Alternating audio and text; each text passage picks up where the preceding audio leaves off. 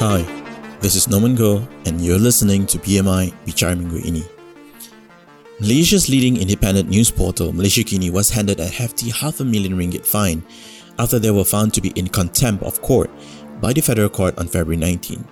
The penalty was more than a double fine prosecutors had sought.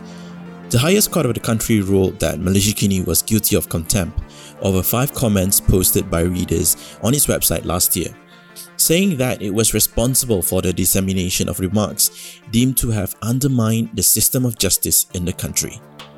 The editor-in-chief and co-founder Stephen Gan was found not guilty of the charges.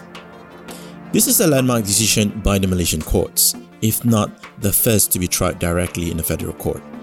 Contrary to the usual legal proceedings, how will this affect the future of media landscape in Malaysia, and how will newsrooms operate after this? In this episode, I speak to Primesh Chandran, CEO and co-founder of Malaysia Kini, to tell us more. Alright, Prem, thanks for joining me. Despite the short notice yesterday, I messaged you late at night. So, first of all, let's look at the situation yesterday. It came after 1 year since the last trial, and then it was postponed due to MCO and all that. So the heavy-handedness of the court verdict of RM500,000 came to a shock to many Malaysians, I think even yourself, and generally many in media community around the world. So what is your take about this, and how that will spell to the press freedom of expression as a whole in Malaysia? Hi, Norman. Thanks for having me on air. Yes, I think definitely the quantum of fine was, far above what we would have expected. We've tried our best to cooperate with the courts. We don't condone the comments made on Malaysia Kini. We really want to make this work for everyone. And so we felt that the fine, the quantum of fine, was extremely disproportionate to whatever has happened.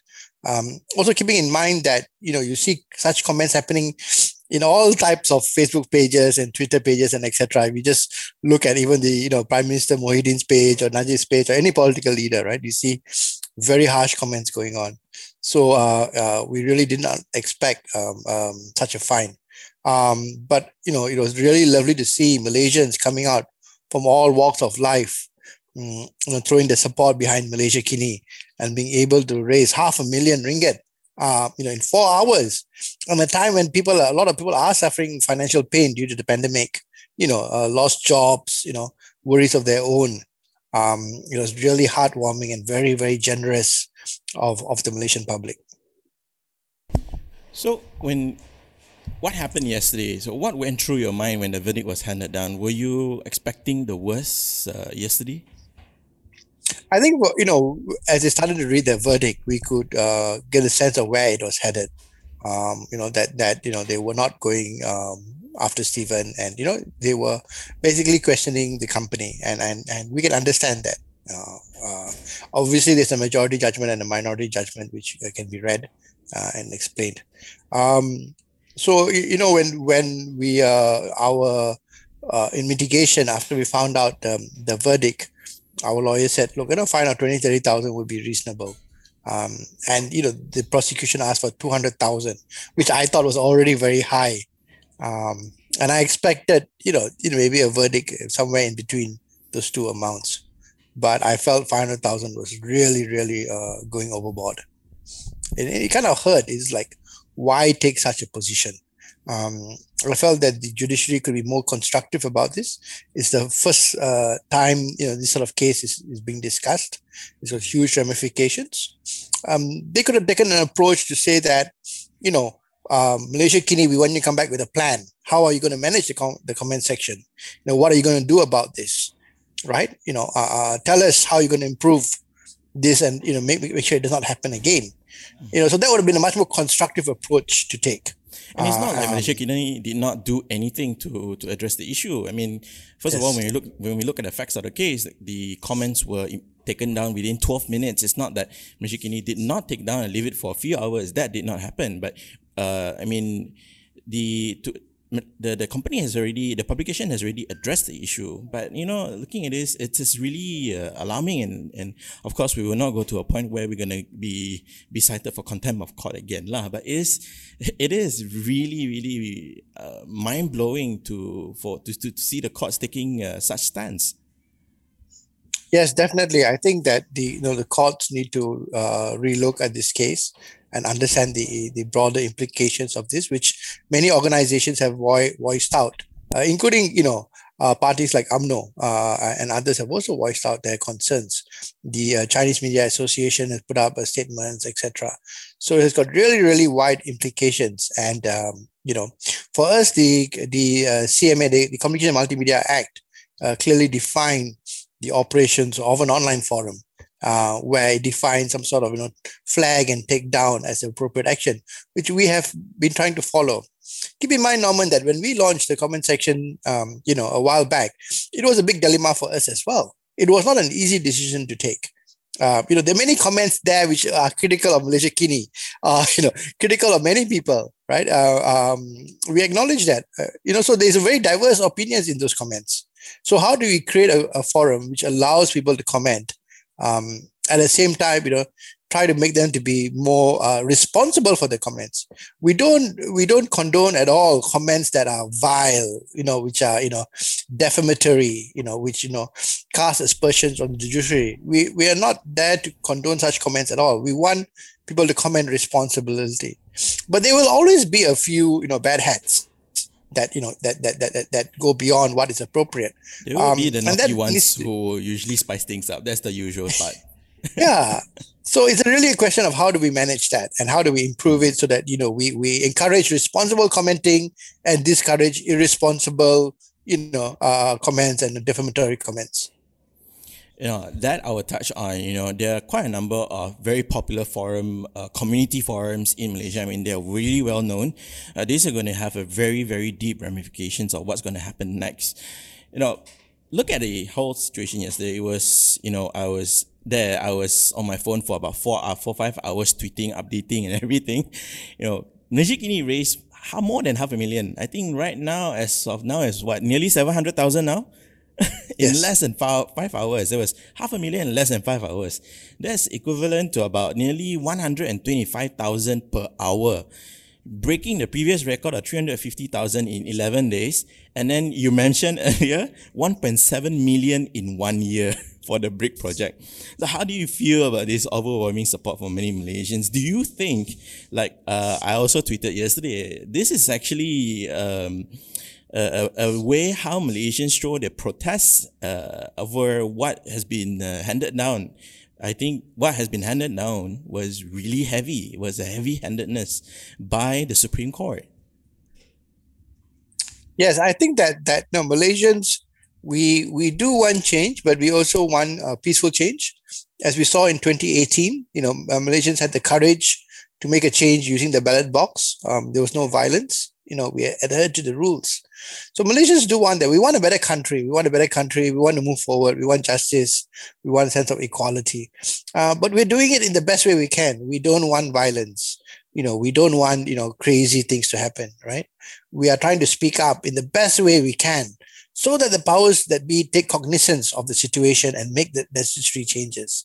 But I get a sense of, people are being tired. People are becoming very cynical. People are fatigued.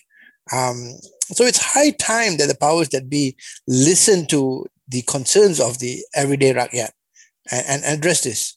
And in the sense that the judiciary has got a very key role to play to make sure that justice is upheld, that those who commit crimes are put away, and those who are trying to make the change need the room to make the change happen. And that's what I see how justice needs to move forward.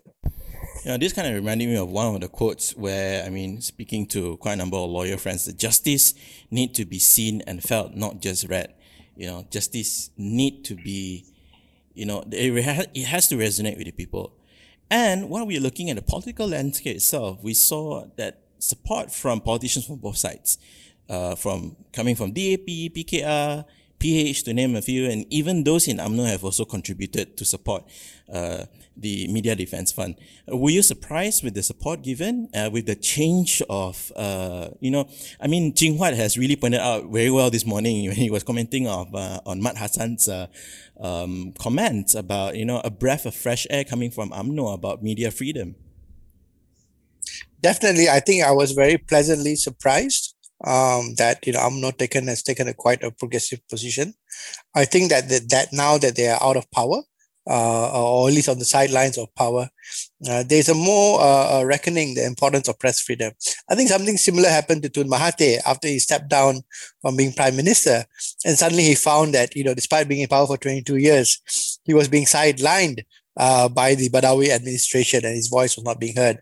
And similarly, he came to Malaysia Kini and we gave him space for an interview to discuss his ideas and opinions. And similarly, when Najib Razak lost power after 2018 defeat, he also came to Malaysia Kini and we also gave him an interview to explain his point of view on many issues. Yeah, that's why so they got a lot of supporters getting riled out of why Malaysia Kini giving them spaces. Yeah. So it's important to understand that, we are trying to give space to all sides. Whether they are in power, opposition or government, or the readers, they need to have their say. And we need to listen up to what people are saying, whether we agree or disagree. There are many comments that I firmly disagree with, but we need to give them the space. So I'm pleasantly surprised, and I hope that UMNO and other parties in power will now understand that today you can be in power and control the media, but tomorrow you may not be in power. So as we have changes of governments, it's more essential that the institutions of the state, whether it's the judiciary, the media, the police, they become more independent so they can serve all, not just those who are, in power and in control of those institutions. So basically, all the years of how Malaysia Kini with many of the other media practitioners have really worked hard about changing the perspective of media. I think this could actually spell a very positive outcome in future. Whomever takes power will actually respect the independence of the media. So going back on this case, though, Malaysia Kini has quite a long history of brush with the authorities, bringing the case to the courts, even civil suits, defamation, and all that. Now, how different was this case compared to the cases where Malaysia Kini faced before, like Raup, the case of the Malaysia Kini versus Home Affairs Ministry over the license? Now, how different in this time and compared to previous ones? Well, this was very different in the sense that, it went straight to the federal court. 7 top judges of the country presiding over the issue, no room to appeal on an issue which has huge precedence, not just for the publishing industry, but for the rakyat as a whole who use social media to comment. So this was a very pivotal case. This was not a run-of-the-mill case that we've handled in the past. There was a possibility that Stephen would be jailed, and we appreciate the fact that he was found not guilty and on this charge. So it was it was a high pressure case. So we felt it, and we were ready to manage it. And also not because of something that we have deliberately published. I think in previous cases, it was articles that, we have published that we've taken responsibility for. But these are, in a way, our comments by our readers. So I think that it was a huge concern, and you can see there have been global reportage on this issue. So this is something that very much concerned us. But I think, we've now gone past it, and now we need to move forward.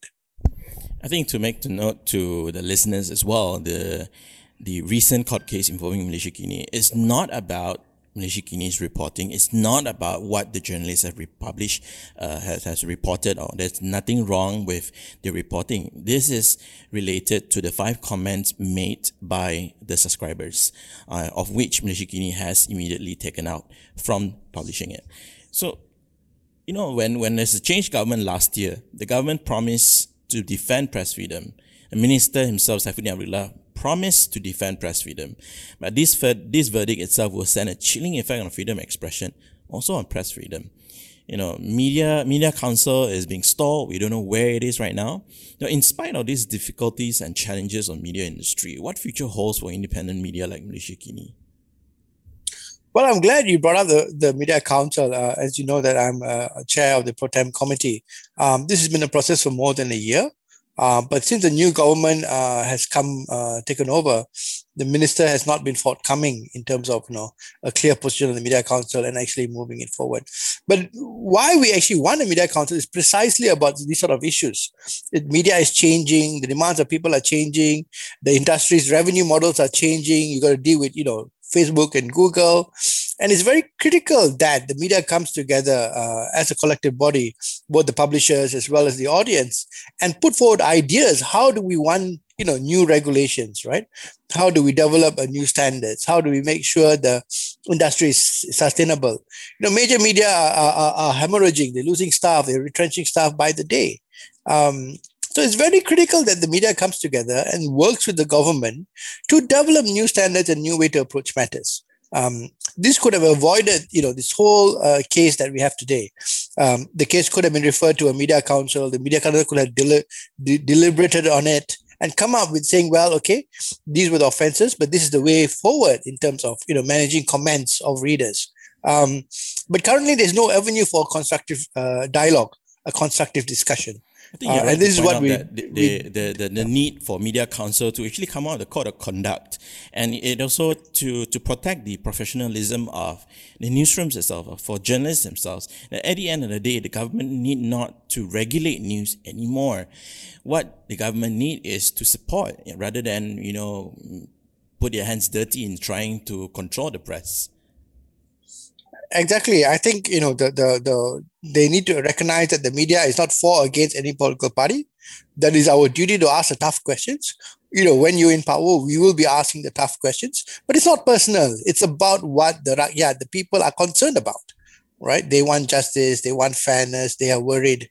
And we will ask those questions about corruption, about abuses of power, but it's not personal, and those who choose to be in power need to be ready for those questions, ready for that scrutiny.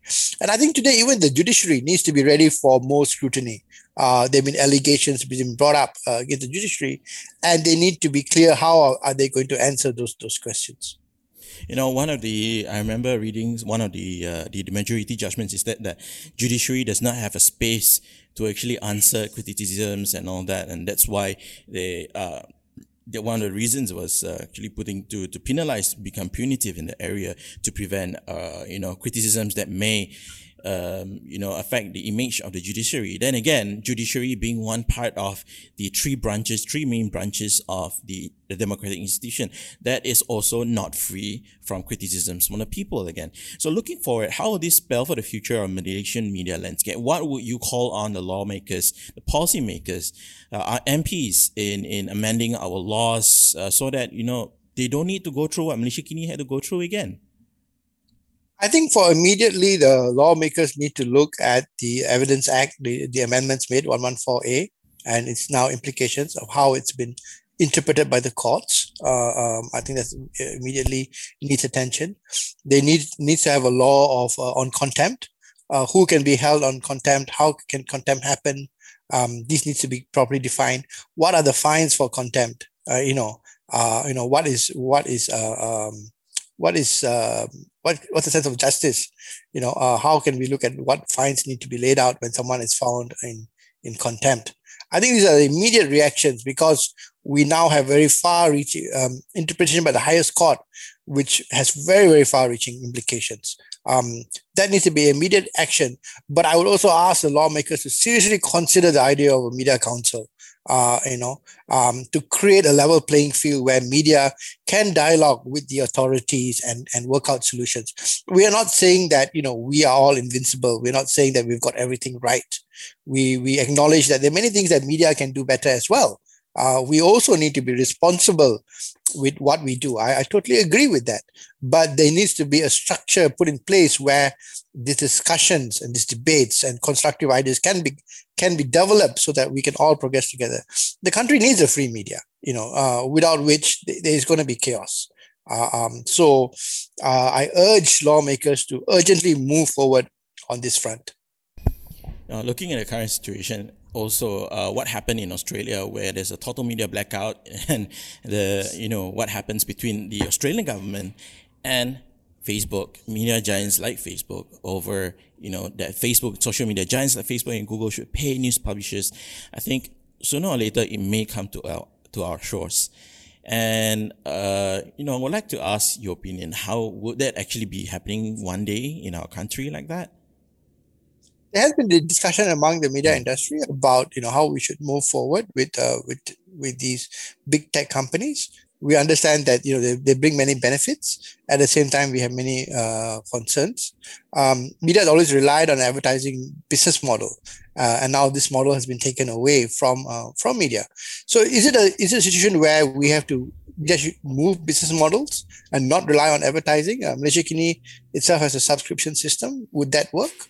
Or is it that we need a bigger share of advertising revenue, which is currently being taken by some of these global giants? It's a big debate. I don't think there's a simple solution. I don't think there is a blanket silver bullet.